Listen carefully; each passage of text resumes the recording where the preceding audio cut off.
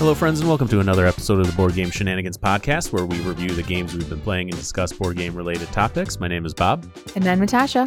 All right, Natasha, we're back from the Dice Tower cruise. Ooh, I'm exhausted. I'm still recovering. Yeah, it was, man. All right, cruise. So we are going to talk about the Dice Tower cruise. So this episode, before we get all caught up in everything, we are going to talk about the Dice Tower cruise. That's our topic this week. We are going to review some games.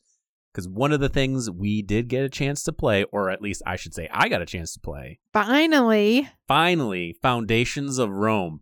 Man, and the thing was, it was so hard to get that game played on the cruise, and we'll talk about it, but we're going to review that game, and then we were actually able to play Mille Fiori. Mm-hmm. I have no idea if I'm pronouncing that correctly. Probably not. The new Reiner Knizia game. I say newer, but I know our local game shop just got it in. Yeah, it was in England first for a while. Now it's finally made it to the United States. Which was kind of cool we got a chance to play that. And Tom Vassell taught us the game, which was super exciting. Mm-hmm. So those are the games we're going to review. And like I said, we're going to dive into most of the Dice Tower stuff, the Dice Tower cruise stuff, and the topic, Foundations of Rome. Let's talk about Foundations of Rome. So this game, like when we were trying to play it, I was like, okay, we had like a couple goals going into this Dice Tower cruise, right? There's a couple things that we're like, we want to do. And my thing was, I want to play Foundations of Rome. Yep. I'm like, I need to finally play this game. And everyone that we were talking to was on board with this. You know, everyone's like, we'll do it. We're going to play Foundations of Rome. You know how difficult it was to get that game checked out? I think everybody had that same goal, Bob. It was ridiculous. At one point, I'm playing a game. It was Great Western Trail, Argentina. I'm playing this game. I know where Foundations of Rome is, and I know what shelf it's supposed to be on. It's right by each other. And the two people I'm playing with, they know that I'm trying to play this game. So they're keeping an eye on it too. Mm-hmm. And finally they're like, oh, he's packing it up. Let's do it. And then all of a sudden out of my corner of my eye, I see another actually set of friends that we made. Like running, and they all of a sudden they snag it from them. They go up to the thing, and I'm like, but you were in the middle of a game. You couldn't have grabbed it anyways. Well, you can check out a game for 5 hours. All right, I would have been able to snag that game. Yeah, but that's rude, and Tom has a policy against that, which I appreciate and would like to honor. You don't get to check out a game and set it next to you for when you're ready to play it. You get to check out a game when you're ready to play it.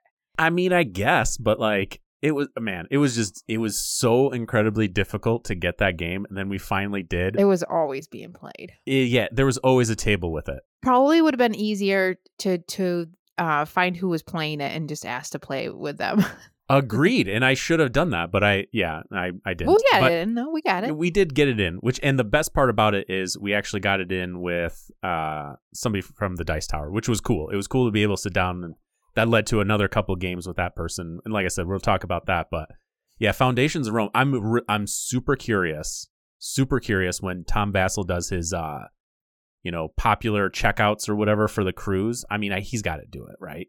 Mm-hmm. I'm really excited to see that and see which games got checked out more than any other games. It was Foundations of Rome and Wonderland's War. That was on our list to play as well. That was hard to find, yeah. And that was always being played. Yeah, it was our friend Marty that went with us. He hadn't had a chance to play Wonderland's War, and he wanted to play it. And I was like, dude, I'll teach it. We just got to snag it. And every time we went to find it, it was somebody already had it set up and playing.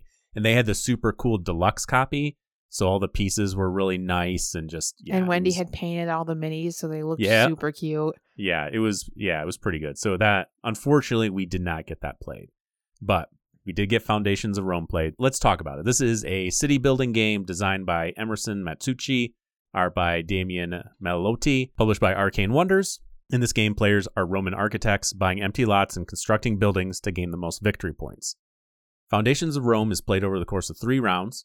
Each round will have a deck of cards that contains the various spots on the board. Once the players have gone through that deck, that will end the round. So on a player's turn, they can take one of 3 actions. The first action they can take is income. The players will collect 5 silver plus any additional silver if you have built any of the commercial buildings in Rome. The second action they can do is buy a deed. These are the cards I mentioned earlier, and they will be displayed in a market with costs associated with each spot. When you buy a deed, you get to place one of your ownership markers in that spot to help you remember that you own that spot, plus you have a limited number of spots you can own at a time. And lastly, you can construct a building. This is where you're going to use the spaces you purchased to construct a building. You could also upgrade a previously played building if you happen to acquire more deeds that are connected to that building. There are 3 building types in the game that you can build. The first is commercial buildings, which give you additional income when you take the income action, but they also score you points at the end of each round. There are residential buildings that increase your population.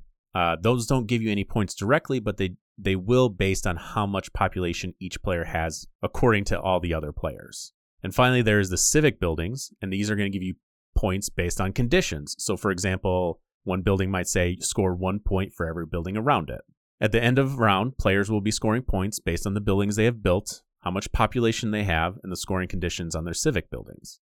After the last round, whoever has the most points wins. So what makes this game fun is the quick, snappy turns, extremely streamlined gameplay, and overall aesthetic.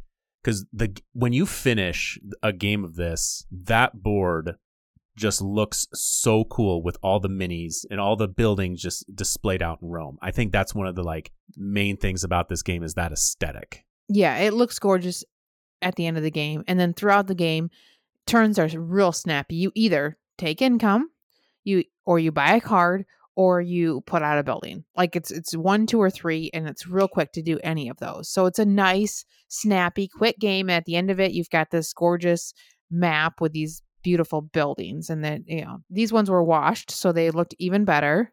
But I mean, it's a pretty basic game.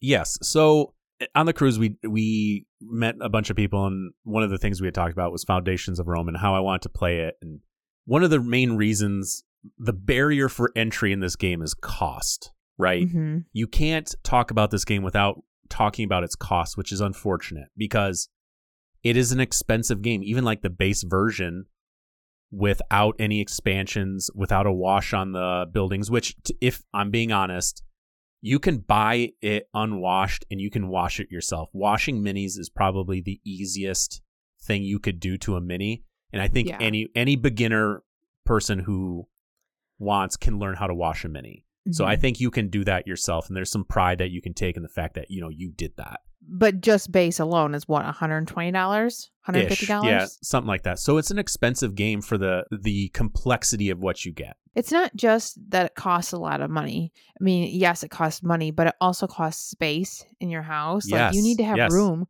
I don't think that you're going to, even if we bought this game, I don't think we'd be lugging it around to game night either. It'd be one that we'd be playing at my house only. Probably. If I owned it, Yeah, I agree. It's a bulky game. It takes up precious shelf room. Some people have more shelf space than others. But here's the thing. Emerson has been designing games that have just these quick, fast turns. He doesn't bog you down with the rules of everything. What you're trying to figure out is positioning with other players. When do I buy my deed? When do I wait for it to get cheaper? I don't have money now. If I take an income turn, is that deed still going to be available for me? He creates these extremely streamlined games. And the problem with this game is its production is phenomenal. It's so big. There's just so many different things. I mean, you get those custom trays. Everything is just deluxeified. It's the most deluxeified game you could buy at a standard version. And I don't think it would be near as enjoyable without the deluxe version. If they had made cardboard chits instead of the buildings, then you'd have to set it up. You'd have to put you'd have to kind of collect all your pieces. That'd be a pain. The way that those trays are laid out, you just pass out the trays, you're ready to go. I feel like this is a very specific game for a specific experience. You're going to keep it in your home. You're going to take it out. You're going to enjoy playing it because it's beautiful. And that's wonderful. But if that's not your thing, then you're not going to be taking it to game night. You're not going to be lugging it around everywhere with you. It's kind of its own experience, I guess. Maybe not to be compared with other games. Yeah, I agree. It is an experience in itself, seeing how everything kind of plays out. I do think if you did cardboard, you could do something similar to Dice Forge, where you have those trays with a little bit of paper around them to keep everything in place. Sure. You could be able to do something like that. So setup would be a smidge quicker. But the way it stands now, I mean, you just pull the trays out, you give somebody a tray, and you're done. Mm-hmm. It's so fast because of all that. And I spent a lot of time thinking about this game because it's so weird because the game mechanics just remind me of those like Century, Splendor, just quick, doing these quick things. And if the game was, $40, everyone's going to be like, yeah, this game is great. The value you get for what you get for what the gameplay is fantastic. But we're talking about a game that has a high price point. And the one thing I keep coming back to is I remember when we did our Tapestry review, I said I was somewhat polarized about like the civilizations. Like I was bummed that they weren't balanced, but I also respected Jamie for getting the data and then fixing it in errata. Making sure that you would have a balanced experience based on players playing it. Okay. And I said, you know what? Even with all that, I don't care. I just love how the game plays. That's the way I feel about Foundations of Rome. I don't care that it costs $200. I enjoyed my plays of it. And the thing is, if somebody was like, hey, Bob, you want to play Foundations of Rome? I'd be like, yeah, for sure. It's a good game. It is a good game. It's fast. It's quick. I think there's good decisions about when you're going to when you're going to bump up your popularity compared to other people, about when do you buy your deeds. If a deed comes up, do you spend a ton of money to get it, or do you wait for it to come down because nobody else wants it? Maybe somebody's going to block you. You can upgrade your buildings. You can, steal one spot and throw in a little civ building that's going to get you a bunch of points. I don't think you're going to have this game that has crazy depth that in 3 plays you're going to be like, oh my God, I never even knew about this. I think it's just reacting to the players around you. Yeah, I can appreciate the simplicity of the game. I did enjoy that. It's easy to teach, easy to learn. It's enjoyable. To me, the game is fine. I cannot get past how large it is, and it's definitely not the game for me. Like I prefer to have less than more. So that's a game I will never own. I wouldn't want it even if I got it. I didn't have to pay for it. I just wouldn't want it in my home. It's just too big. But I can appreciate that if you are somebody who likes a luxury experience, you like that luxury gameplay. I think this is a great game to have, and I can understand why people like the game a lot. It's not my favorite style game either. Maybe that's part of it. Like to me, it's fine. I think I'd much rather play, King Domino or Century Spice Road when it comes to those lighter games. This is just a little bit boring and methodical for me. It's not as exciting as those. A game at this level, it's not that exciting for me. The choices aren't that interesting for me. But I can certainly appreciate how some people would enjoy it. So what would you rate this game? I think production aside, probably I would give it a 7. But with the big box production, it would bring it down to a 5 for me.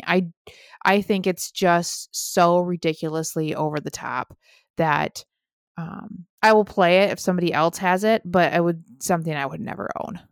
So a 5 based on how big it is now. And just if it wasn't that large, you would give it a 7, is what you're saying. Probably. But who knows if I would, because it would, if it worked, would it work being not that big? Yes. So that's the question, right? And it's tough because this game, and it's gone around the industry that people are talking about this game based on the gameplay compared to the price point. I'm giving this game an 8.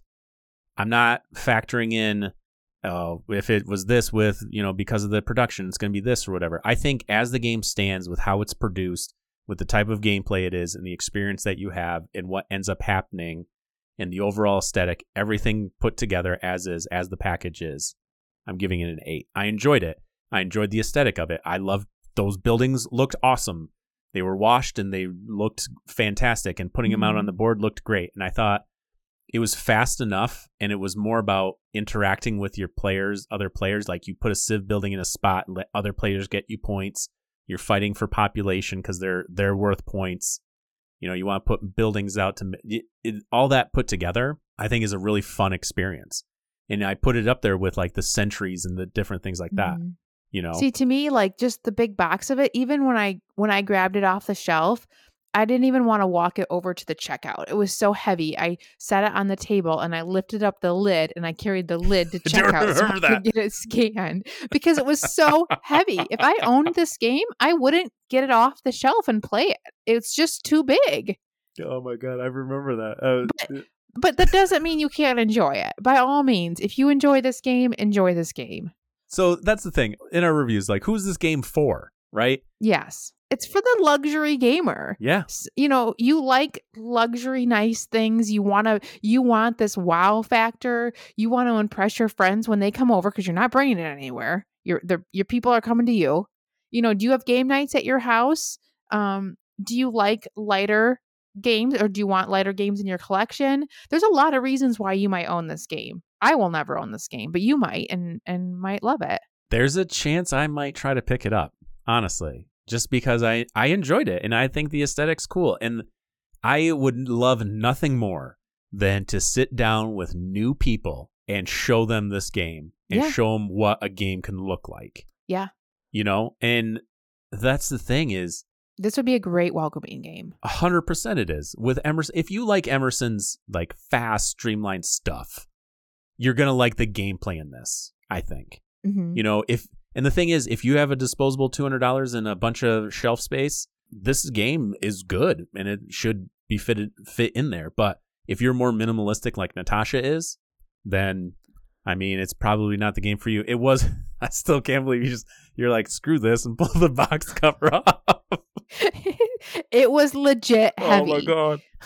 It's too heavy for me. I wouldn't even put it on the shelf. I'd want to sit it on the floor. Time to go to the gym, bro. You got to start like, come on now. And the people that bought it at the conventions and then they had to lug it around the convention. Yeah, no thanks. Oh man, no thank you. That I would never do. I'd keep it at my house, but I play enough. It would be a good family game. I think, you know. It would be a good family game. You know, Lila would like it. Honestly, my son might even like it because he likes history. He might be interested in a game like this. And again, with, you know, introducing people into the hobby. The downfall is if you introduce somebody to Ticket to Ride, they're out like $50, right? But if you introduce somebody to Foundations in Rome, they're like, man, I really like this. I want to pick this up. You're like, yeah, you're going to have to drop about $200 on it. That might be a little different. Yeah, that's a good point. It's difficult because I said it before, you're comparing cost with gameplay, but I enjoyed it. I mean, I think if you look at that box and go, wow, that looks cool, then you probably will like this game. If you look at that box and go, no way, then I mean, you just know, like, you'll know if this is for you or if it's not for you. The game is fine. For somebody like me who enjoys large, luxurious Kickstarters, this is the kind of game that I'm like, ooh, nice, right? But for you, no.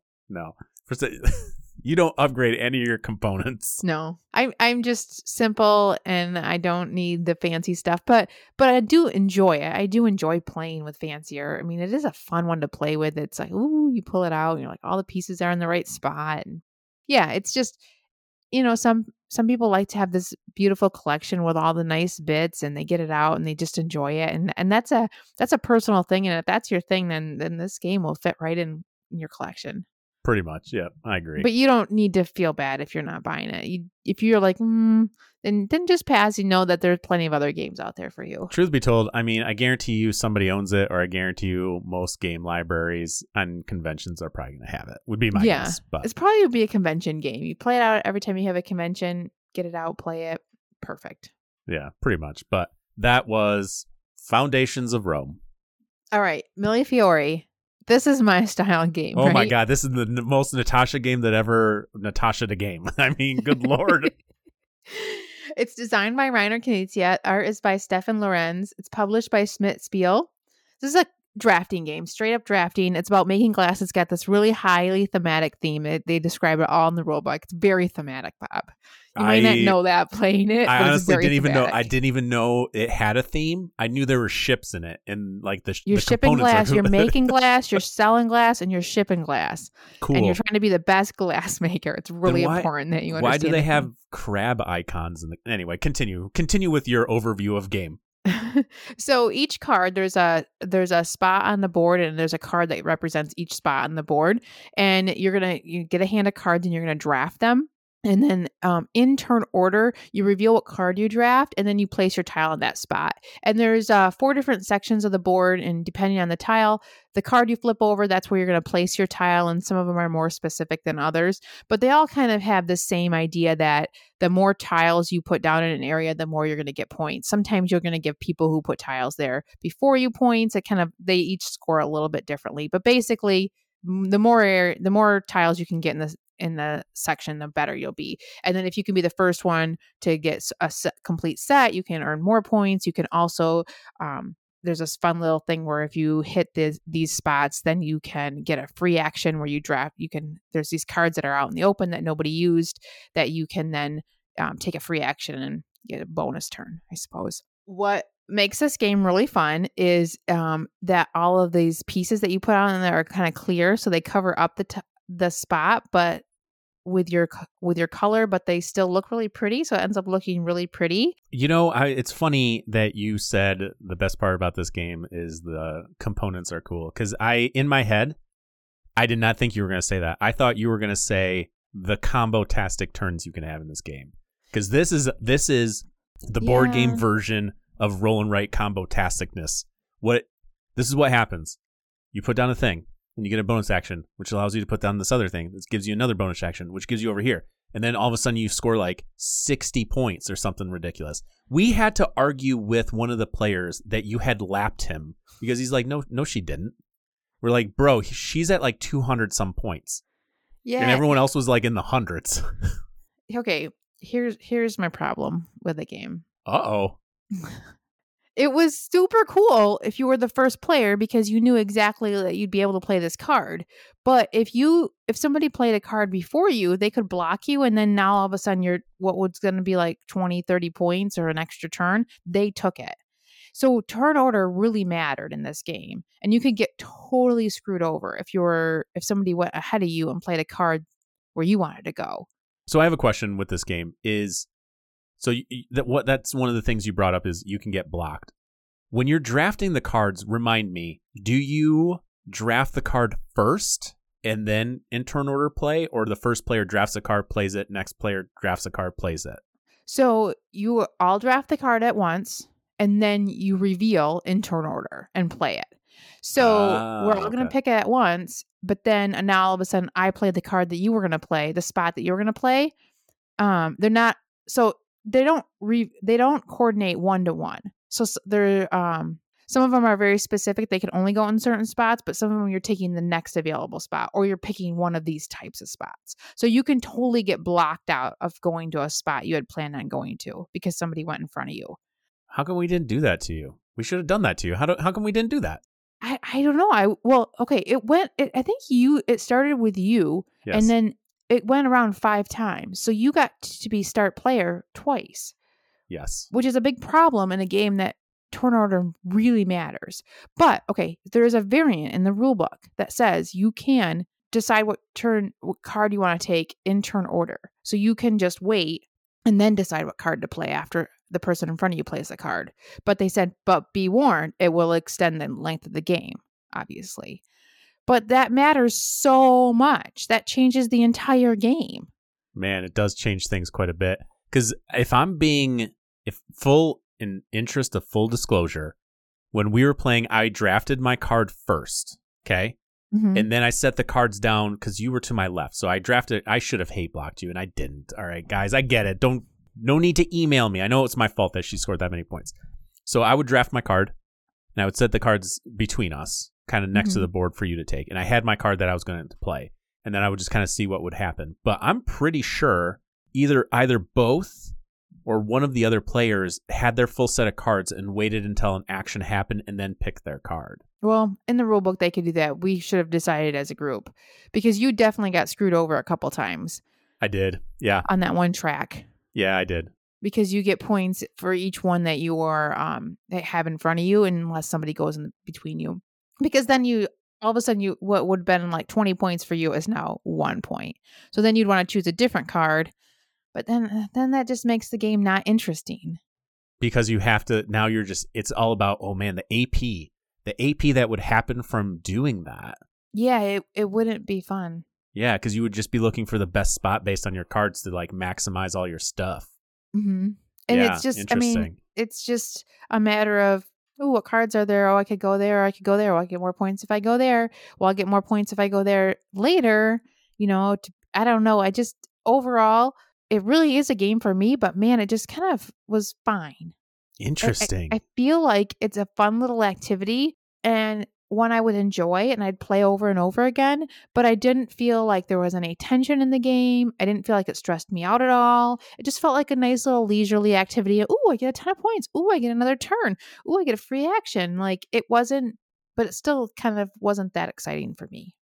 Interesting, because I would have expected you to like To this love game it. more. Yeah, like if there was a game, like I said in the beginning, like I said, this is a Natasha game. Mhm. It's all about trying to combo your turns. And I think I would always play this. I would totally always play it, but I don't know that it was really that interesting. I don't think my choices were that interesting. Man, I came into this thinking one thing, and now I'm completely like flipping my opinion about something because I didn't realize. But we played it one time on the cruise.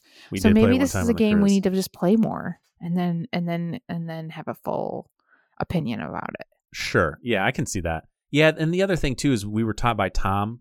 He kind of explained the game, and Tom did a great job teaching. But I also think we needed just a little extra, just sit and let us go through a round or two. Mm-hmm. But hand holding throughout, yeah. yeah, just like maybe a first round or whatever. But even then, sometimes he was getting pulled in so many directions, would have been difficult for him to do that. But yeah, it would change the game if you're just waiting on that, because then you would have all the perfect information. Then you would just you're just trying to like combo more than the other person, be the most combo-y person there. Mm-hmm. I mean, that said, you did still whoop us, and there was a couple feel bad moments when I had drafted a card, and I was like, if I play this card, I'm going to score 30 points, and then somebody took my spot, and I was like, dang it. So now I score 5 because I still have that card. I can't do anything else. So I did, yes, like you said, I did get screwed over a couple times, but yeah, I would still recommend this game. I still think it's a very relaxing, beautiful, fun little game. I think would be a great family game. You can just kind of, there's no wrong answer. You do whatever you want to do, and you put a tile down, and you're going to score some points. And look, now if you play this card, you can score a bunch of points. I think it's fine and all, and it's great. But to me, there was just no tension and no really difficult decisions. Sure. Makes sense. So, yeah. That's where it's at. For me, I'd give it a 7. Okay. I think it depends on who I'm playing it with. If I'm playing it with you, I'm going to give it a 6. If I'm playing it with anybody else, I'll probably give it a 7. So we'll go 6.5. when we I did like that I scored like a ton of points. My favorite part is when the guy's like, she's only at like this. We're like, no, dude, she laughed you, bro. She's at 200 something. She is? Yeah, 100% she is. We first started playing this game. This is no joke. So we're playing the game, right? And I see you like doing your thing. Like, I'm going to put it here and get this extra action. I'm going to do this or whatever. And in my head, I was like, well, I lost this one. There's no way I'm going to win this game. I also, one thing like that you're better at than me is you're better at hate drafting. I don't like to hate draft. I like to draft. I like to just draft whatever is going to benefit me. I don't like looking at other people, and I don't like wasting a turn just to try to block somebody else. So that's a big part of this game as well, is you really need to do that. And that's just not my style. The thing is, I don't necessarily hate draft that often either. It's usually if I see you like running away with it, I'm like, I feel obligated to take the card that I prefer think you to want. sit back and let everybody else duke it out. You can fight them, and then I'll just like continue scoring points. Gonna lap you twice.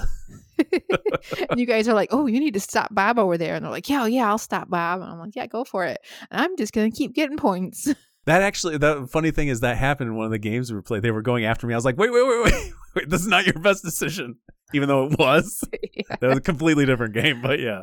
All right. Well, that's Mille. I'd still check it out. I'd recommend this game if you like drafting games, if you want something that's really beautiful, a good family, kind of light, low stress game. Mille Fiori. All right. Well, that's going to wrap up our reviews for this episode.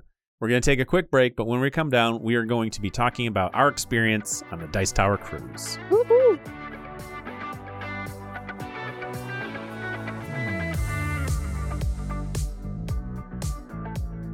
Welcome back, friends. We are now going to be discussing our trip on the Dice Tower cruise. We did it. The week this is coming out, we're back. This is going to be 2 weeks that we're already back, but we're recording this pretty much right after the cruise. So our thoughts and impressions of the Dice Tower cruise. So let's start off talking about the cruise experience itself. Okay, just as a cruise. Just blank, like Dice Tower's not even mentioned. Just straight cruise. Okay, yeah, we've never done a cruise before. No, Neither we have of us not. have. Yeah. Yep. So it was a first time experience for all of us and our whole group actually that went. Yep. And it was definitely an experience. Cruise. I don't know. I feel like you'll know if you like a cruise. Do you want a vacation where you don't have to plan anything? You don't have to put any pre-planning, any work ahead of it. You just show up and you're just like, I'm going to go do this, or I'm going to go do this, or I want to eat food, or I want to eat more food, or I definitely want 3 servings of the same food. You know, if that's the vacation you're looking for, then the cruise is great. If you're looking for, I don't know, like culture, experience, probably not so much.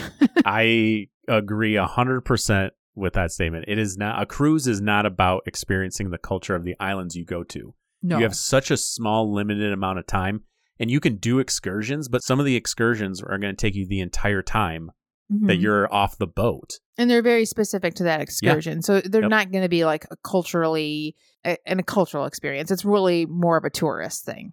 Agreed. And 2 things. The experience of getting on the boat. First is you give them your luggage like beforehand. Like there's a bunch of people and they wrap a little thing around your luggage saying that this is the room they're going to, right? Mm-hmm.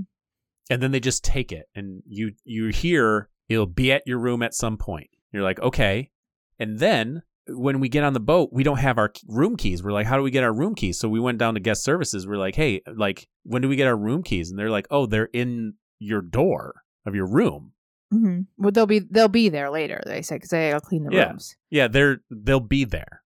Like, that just was weird for me. And maybe it was weird. You just walk on the cruise, and all of a sudden you're just on the boat, and you're like, oh, what do you do? I don't know. Walk around, whatever you want, except for go to your room. And then, like, so we finally, like, decide to go check out our room, and there in the, like, room number is, like, a little envelope, and it has our keys in it. So realistically, anyone could have just snagged them. I don't know why they would, but they could have. It just felt weird, but our luggage wasn't there. And then later on, eventually when you get back to your room, your luggage is sitting out in front of your room. And I was like, that just felt weird. But to be fair, like, the people who clean your rooms, they're constantly in those corridors anyway. You know, but when I first stepped on the boat, my instant thought was it felt like a casino. Yes, it very much felt like a Vegas experience. There was a casino there. Yep. It was very built up. It was very grand and luxurious, but it was all like made up luxury, right? I mean, that's what you'd expect. Yep. I mean, it was wonderful. Like, the service was amazing. It all worked out. It was all very well tuned. The luggage was there. Everything was great. You know, there was always people there to get you what you wanted, answer your questions. It was very luxurious. The service of the people on the boat was top notch. Like, the service was amazing. Like, the people were all friendly. They were all very good to, interact with. They took care of you. It's funny because as soon as I got back, my family and I went out to eat, and the service was awful. I was like, wow, I really wish I was back on that boat, And the thing is, it was best service I've ever gotten. It was like Disney level service. Yeah, it was really good. And so with that, I think that is one of the major benefits, obviously. And then you go to 3 islands. So we went to the Bahamas. What'd you think of the Bahamas? It was cool. I think we had the most authentic experience from the Bahamas. It was they had a bunch of shops you had to walk through. We had to walk to get to the beach. We found a nice little beach with all these little shops along the edge of the beach that you could buy drinks in. It was really cute and gorgeous and beautiful, and it felt very, like, best way I can describe it is city beach, like a bigger city that's on a beach. Yeah, it was very much catered to the tourists. There was just a lot of shops you could go to. It was very much a tourist experience. Yep, I agree. And then Island 2 was Haiti, but I don't feel like we saw Haiti. We saw extension of Royal Caribbean. So Royal Caribbean owned this little part of the beach, and it was very beautiful and well taken care of, but it was definitely felt like we were on a well cultivated island. I don't know. I agree. I don't know how loved to it though. explain It was my favorite beach by Mhm. far. It It was was beautiful. beautiful. They had taken really good care of it. They had all kinds of chairs for you to sit on. People that would take care of you, whatever you wanted, they would bring it to you. It was great. They even served us lunch there, but it didn't feel like we were like experience anything local. You know what I mean? It was very much a manufactured little paradise cut out. Agreed. Yeah. We did not experience Haiti. We did Yeah. not see Haiti, which is honestly probably for the best considering their like political turmoil. But and the other part of Haiti the Haiti for the most part was my favorite, except there's like the shops area. It's like Artisan Lane or Artisan Alley or something like that. Those people were brutal. Come check out, hey big man, come check out my shop. Like, oh my God, it was awful. People yelling at me from across the way to come to their shop. I'm like, I'm out. Like I at one point me and Marty were in there and I looked at you and I was like, I can't do this anymore. I gotta go. And You're Marty's better like, off not even going. You don't even want to look because then they harass you. And yeah, our buddy Marty had to start pretending like he didn't speak English in order to like get people to stop like interacting with him. And then last island was Jamaica. What did you think of Jamaica? Jamaica, I did not like. They didn't have a beach that was in walking distance, so I wish we would have done an excursion. If I went back to Jamaica, I would definitely do an excursion there. Yeah. Because all that we just could walk around. They had shops and stuff and some local food. Like when you first get off the boat, it seemed to be part of the port where you had to be a cruiser to even get into that area. Yes. And then once you got past that area, then it was like the local. They had all kinds of stuff that they were selling, but it very much felt the same way. They felt like they really kind of harassed you quite a bit. It wasn't as bad as Haiti, but they definitely were trying to get you to buy stuff. And it was all like Bob Marley, just like the stereotypical kind of stuff. And it wasn't, It whatever. felt like it was very much made for tourists, and it wasn't something that I enjoyed. If I were to go, I'm sure that the excursions are probably a lot nicer there, and so I would just done that instead, gone to a beach. Yeah, agreed. The cruise is, if you want to like just chill and just do your thing, the cruise is probably a good place for you to do that. I know for me, I enjoy like, I referenced going to Greece and Italy with my son, last summer. That's the kind of experience I liked. I liked going to see I love our old architecture. Being in Florence, seeing all that stuff, visiting the Colosseum. That's my jam. That's the thing I like. And I like learning about history and learning about the people, learning about the history of the country, that type of thing as well. And I don't feel like I got any of that on the cruise. 100% agreed. And there's stuff you can do. There's always different like activities and stuff on the cruise, but I didn't feel compelled enough to want to do them, which partly is because it was the Dice Tower cruise. It wasn't just a regular cruise. So overall, would I cruise again? I don't know. Would you? If it wasn't a Dice Tower cruise? Take out the Dice Tower experience? Probably not. I don't think I'd take my family on a cruise. It's just not my style of vacation. Not because there's anything wrong with it. It's just not my style. Well, it also helps my wife has zero interest in doing a cruise. When she was like, would you do a cruise again? I'm like, I don't think so. She's like, good. I'm glad you got that out of your system. Now, would I do the Dice Tower cruise again?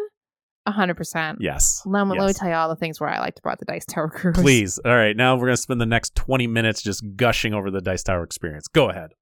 The people. It was all about the people. We met some of the most incredible people.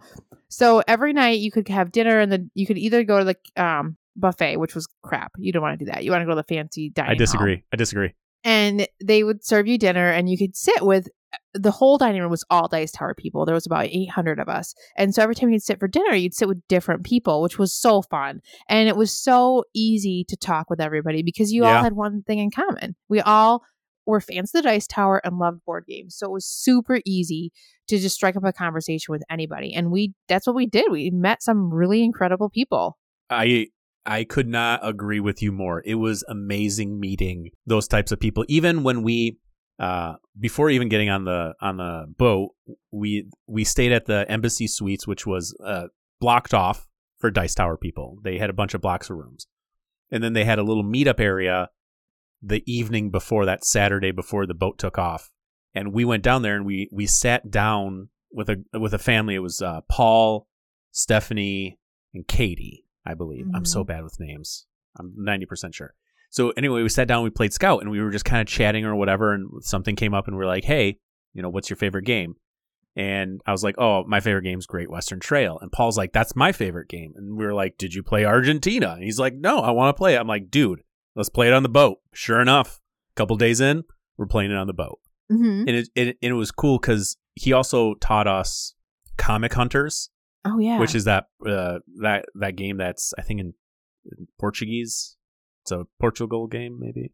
I don't know. Either way, he taught us Comic Hunters, which was a really cool experience. We'll talk about that. We're going to review that game eventually. But so just meeting them there and then being able to run into them again at the cruise Mm-hmm. was amazing. Yep. Just to be able to sit down with them, as you're walking into the Windjammer, which is the buffet place, if you saw them, you stopped and you said hi, and like they would stop and say hi to you. The people, 100%, were amazing. It was so fun. It was so fun to just be in a space where you just constantly run into the same people and you just have this shared experience, Yeah, it was great. So we met some cool friends. We were able to connect with them on Facebook. I know we met Ben and John. If you guys are listening, you guys were awesome. We need to figure a time out to get together and play some games. I know you guys are in Ohio. So we sat with them at dinner one time, and then I think the rest of the dinners we sat with them. We just ran into them, which was awesome. I met, so with Paul, we played Great Western Trail Argentina, but on the bus ride to the boat, we met another couple, TJ and Meredith, and we had talked about Great Western Trail, and they were like, we've never played it. I was like, dude, I want to play Argentina. So when I played Great Western Trail Argentina, I played it once, packed it up, went down, and I ran into them. I was like, we just played it. I was like, you want me to teach it to you? And they're like, heck yeah. Played it right after dinner. I was like, all right, let's do this. So I played it two times in a row on the same day, which was awesome. All right. What else did you like besides the people? What was the second best thing? The Dice Tower people? All right. Yeah. The Dice Tower people. So that was okay. We got a chance to play some games with some Dice Tower folks, which was cool. Which was really cool. It was awesome. So, Tom, he taught us like a new game, and the best part is he's like, I don't know if it's good, I don't know if it's bad, we're just gonna learn it. And I was like, all right, sounds good, man. So it was cool to be able to to get the Tom Vassal experience that was at the hotel the night before. He came out to that. Yep, the Tom Vassal gaming experience was fun. Mm-hmm. And then with Foundations of Rome, we actually ran into I was coming down into the board game area, and Wendy Yee was sitting there, and I was like, hey, we're going to play a game. Do you want to come play a game with us? And she's like, yeah, sure. She didn't have anything going on. So then we sat down, we played Foundations of Rome. Then afterwards, one of the other players got up and left, and she's like, have you guys played Vegetable Stock? We're like, no. She's like, it's real quick. Do you want to play it? We're like, yeah, have at it. Let's do this. So then, we're sitting there and we play that game. And at one point I go, Wendy, what's your favorite game of all time? She's like, Brass Birmingham. I was like, what do I got to do to get you to teach us Brass Birmingham? She's like, well, I have time after dinner. I was like, can we please play this game after dinner? She's like, heck yeah. Just meet me. We made plans to meet, in the board game conference room area.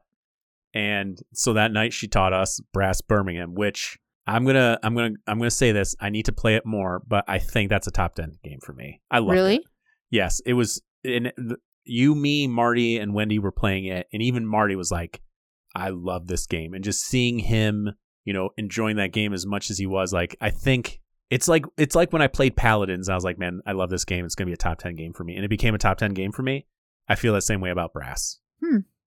It's too early for me to decide. It was a thing. It was definitely a rules heavy game. Had a lot of rules. And we were playing it late at night. I was tired. Oh, you were a little sleepy, were you? I was sleepy. Yeah. I was struggling. I was on the struggle bus with that game to keep up with all the rules.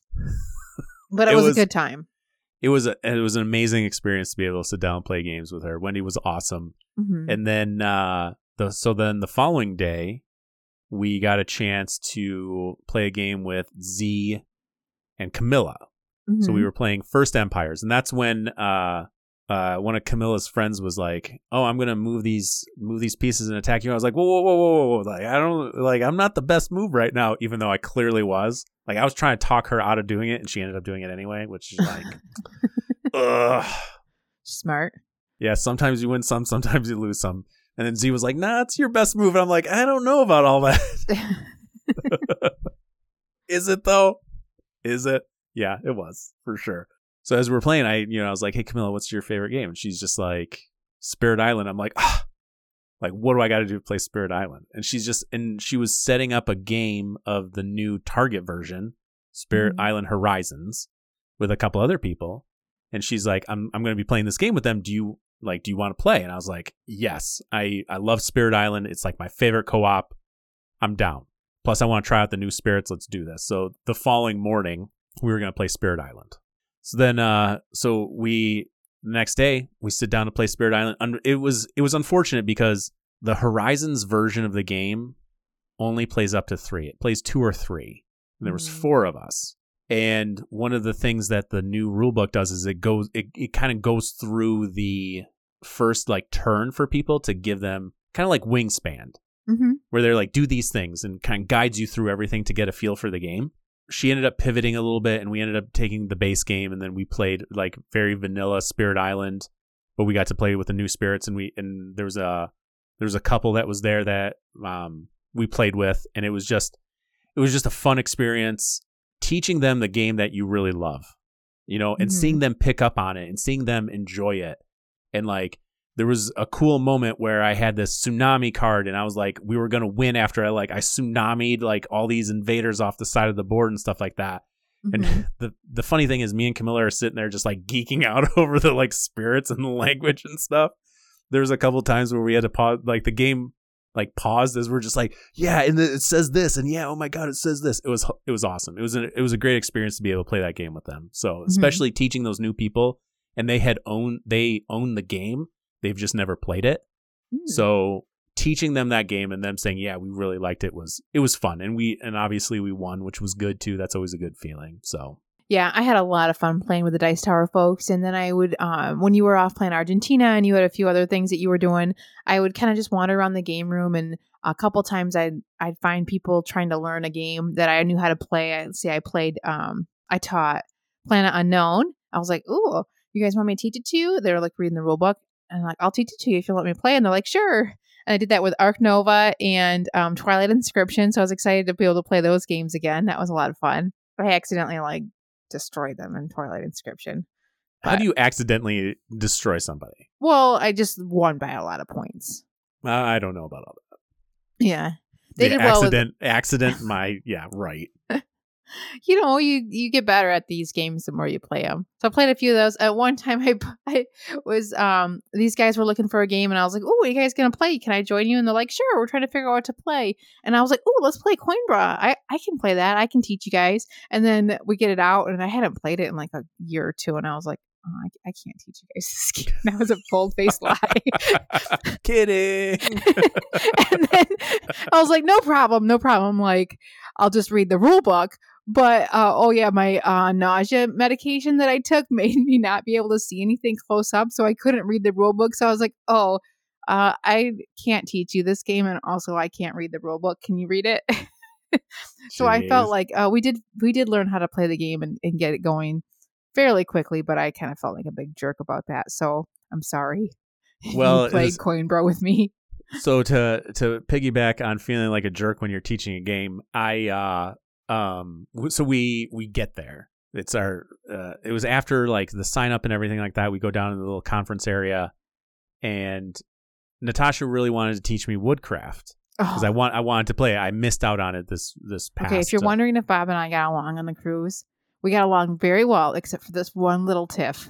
I mean, you had this tiff, like I had other ones, but we're not going to get into all those. But kidding. So you were so mad at me. So she's like, I'm grabbing woodcraft. And I was like, all right, whatever. She's like, we'll play 2-player woodcraft. We only had an hour, but we're going to play 2-player. So no problem. We can do it in an hour because we had to get to the first time meeting for the cruisers. All right, I'm going to stop you right there. It was like an hour and a half. Anyway. We had an hour and a half. Sure. We had 2 players. No problem. It should be no problem. So then I notice a couple flags sitting on a table, and it's need players and need teacher, and it's Tapestry. And you guys know how much I love Tapestry. So I went over there and I go, can we play Tapestry? Like, let's play Tapestry. And then I was just like, do you guys need more players? And they're like, well, we're at 4 right now, so we could take a 5th. And I was like, that's all right. And I go, do you need somebody to teach you? And they're like, yeah. And I was like, okay, I can teach you guys tapestry. So then He's like, Natasha, you set up woodcraft and I'll teach tapestry. I'm like, okay, that's fine. Because, Bob can probably teach it in about 5 minutes. No, I can't. I can't teach it that quickly. So anyway, I start teaching tapestry. 45 minutes goes by. I was helping him through the first couple turns. I just wanted to help him to get a handle on the game. It's fine, Bob. I'll just sit here and wait for you. She was so mad. She was so mad at me. Because I really wanted to teach you that game. So I finally wrap up the teaching of tapestry, and then we sit down. We don't have enough time. She's like, "Well, I'll just teach you the game. We'll just go through a couple rounds or whatever, just so you know how it is. So when we sit down, we can just play." I was like, "All right, sounds good." So she teaches it to me, and we play. I don't know, like through a season or whatever, one set of rounds. Yeah, and then we have to go do a couple other things. So fast forward later on in the cruise. We sit down to play woodcraft, and we get a brand new player, so she has to teach it all over again. Which was fine. That wasn't fine. I was just mad at Bob for volunteering to teach tapestry. I was just trying to advocate for positive experiences for people by teaching people games that they didn't know how to play. Yeah, when you didn't already make plans with your friend. I mean, whatever. I'm over it. I'm not mad about it anymore. It doesn't sound like you're over it. It doesn't sound like you're over it at all. We got to play it. All is well in the world. This is true. All is well in the world. We did also get a chance to play a game with Mike DeLisio. That was fun. That was fun. That was a good time. If it was a bummer because he only had a little bit amount of time, so we had to play something a little bit on the shorter end of things. But it's still cool to be able to sit down with him. There's just a handful left that we got to play games with, and then we've made the rounds of the Dice Tower people. Yep. Yeah, that was fun. But yeah, the cruise was it was a really solid experience. I was surprised how little we played board games. I did play a lot of games. I probably played 20 plus games. But I don't know, I was expecting for like a whole week of games, I was expecting to get a ton of gaming in, and I got a lot less than what I expected. So if I go again, I'll like lower my expectations about the number of games I'm going to play. I agree. It was one of those things that I thought we would be gaming 24/7 basically. Mm-hmm. But you're stopping at the islands and you're getting off there, and that's killing time. And the time it takes to eat, that's a big part of your day. Like you get up in the morning, you have breakfast, you play a game, then you stop and eat lunch, There's two things. Number one, the eating thing. You said the dining room was better than the buffet area. Yes and no. The problem with the dining room is it was slow. You sit down at like 5:30, and there would be times where we'd still be sitting there after 7:00. See, I enjoy that. I enjoy sitting down for a long time, taking our time and not being rushed. And I enjoyed talking to the people. That was my favorite experience, was eating in the dining room. I ate in the dining room breakfast, lunch, and dinner. I ate by myself because I enjoyed it. First of all, you didn't eat breakfast there. You ate breakfast at the buffet place. A couple times I did eat. The buffet place was fine. Fine. Yeah, it wasn't too bad. They had lots of food, lots of choices. Yes, they did. That was the problem I had with the dining room. It was just too slow. I enjoyed that. But it did hamper the amount of, like, that's what I thought too. I thought we would play so many games, but you didn't. And we did play the crew, but we didn't go through the set of the crew. It just didn't work itself out. No, we were just busy. We just were doing other things, and we were tired by the end of the day because we've been out all day in the sun. It was very much a vacation where board games were a big theme of it, but it wasn't necessarily like a convention where you play board games the whole time. Yeah. It was very different than a convention. Yeah. Yep. I would definitely recommend it. Like, if you're interested at all, I would highly recommend it just for the experience of being around other board gamers, getting to do a big vacation together. It's a great one to bring your family because you can do things with your family, but they can also kind of go off and do their own thing, so you can still play board games. You don't have to feel like you need to hang out with your family. They can definitely go play by the pool while you play board games, Yes, I agree with that. Tom Vassell often prides himself as having like the friendliest conventions. Mm-hmm. That is one of the things he's striving for, is to have some of the friendliest conventions. And I'm going to say this was the easiest I ever had interacting with, getting games played, and just overall having just talking and meeting new people. this was probably the easiest convention. And it's like, I call it a convention because in some ways it felt like it. It was the easiest by far. Like I've, going to Origins or whatever, it's even with the flags up, in our local convention at Grand Con, it's not the same as it was there. It was just easy. Yes. It was effortless. The whole thing was just very welcoming. Like everyone felt like they were all part of this one big same shared experience. It was very much, I don't know, you kind of just grow close with all these people. And even though you don't even meet everybody, everyone's just busy doing their own thing. It was really just an experience. Yeah. The second annoying thing besides dinner taking a long time is the conference area where the game library was held was on it was on the aft of the ship, maybe. I don't remember. I don't know exactly. But it was on one part of the ship. And it was on deck 2, and it was a very small gaming area. So people would rent games and they would go play at the place for dinner, which was Sapphire, or that was during the day, and then at night you could play at Windjammer, which was the buffet place. But in order to get that, you basically had to like cross the ship to the other side, because to get you would be on one side of the ship, and it's not like you could just walk across deck 2 to get to the other shop. No, you basically had to like do a loop to get to the other spot. You're getting a lot of steps in on this ship. Yeah, you did get your steps in, and then there's you stairs. Don't need to worry about burning off your dinner, or if you want 3 desserts, that's fine because you're gonna walk them all off. Yeah, if you want some tiramisu's, you can have your tiramisu's and still be fine. But aside from that, yeah, the experience was great. So I would do another Dice Tower cruise. I don't know if I would do another just cruise. I agree completely. Yeah, I would want the experience of the Dice Tower, the friendships that we made. Those are really unique and one of a kind experience. Cruising, I could take or leave the cruise itself, but being able to do it with other like-minded people, which was really cool. Yep. They did a few events for us where we get to go to the shows with the Dice Tower put on. That was fun. It was, it was just a really unique experience, and it definitely is something to consider doing. It's a great board gaming experience that you can bring your family on and have a great family vacation. Or you can, like Bob and I, just leave your family behind and go without them, which was just as fun. You know what's the best part about that is, so I'm like at work and people are like, "Oh, you were on the cruise?" And I was like, "Yeah." And they start asking me questions about it, so I'll start telling them. And they'll be like, "So what did your family do when you were playing games?" I'm like, I didn't bring my family. And they're like, "You didn't?" And I was like, "No, this was more like a friend vacation." Yeah. I was like, it's more like that. And they're like, "I can't believe your wife let you get away with that." And I was like, first of all, she didn't let me get away with it.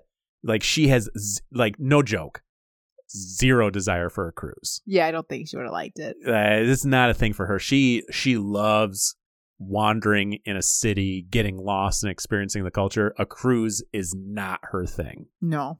I did feel a little guilty not taking my kids, but they would have had to pull out of school. They would have enjoyed it. My husband, same thing as Ashley, he would have hated it. He would have hated being trapped on the boat.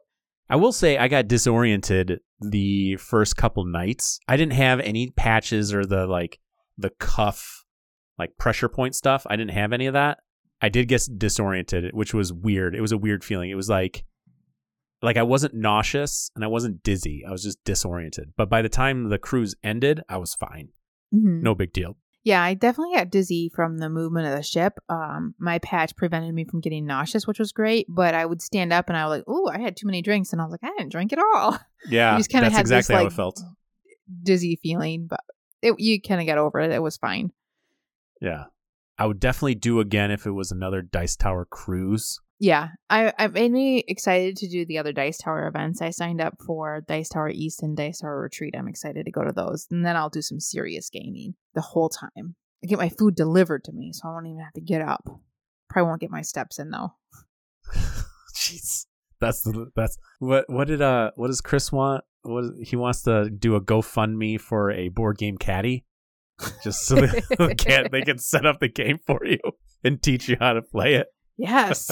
Yes. What do I got to do to get a board game caddy? Like, what do we got to do? Like, how can we make that happen? You need money. Yeah, that's a different income level than what I'm currently at, probably. That'd be great. They can go reserve the game, check it out for you, set it up, read the rule book, teach you the game. Yeah. Recruit friends to play with you. Although Yeah, when you done. got money, you probably don't need anybody to recruit friends. They'll come to you. Yeah, right. Well, yeah, they want a little bit of that cash for sure.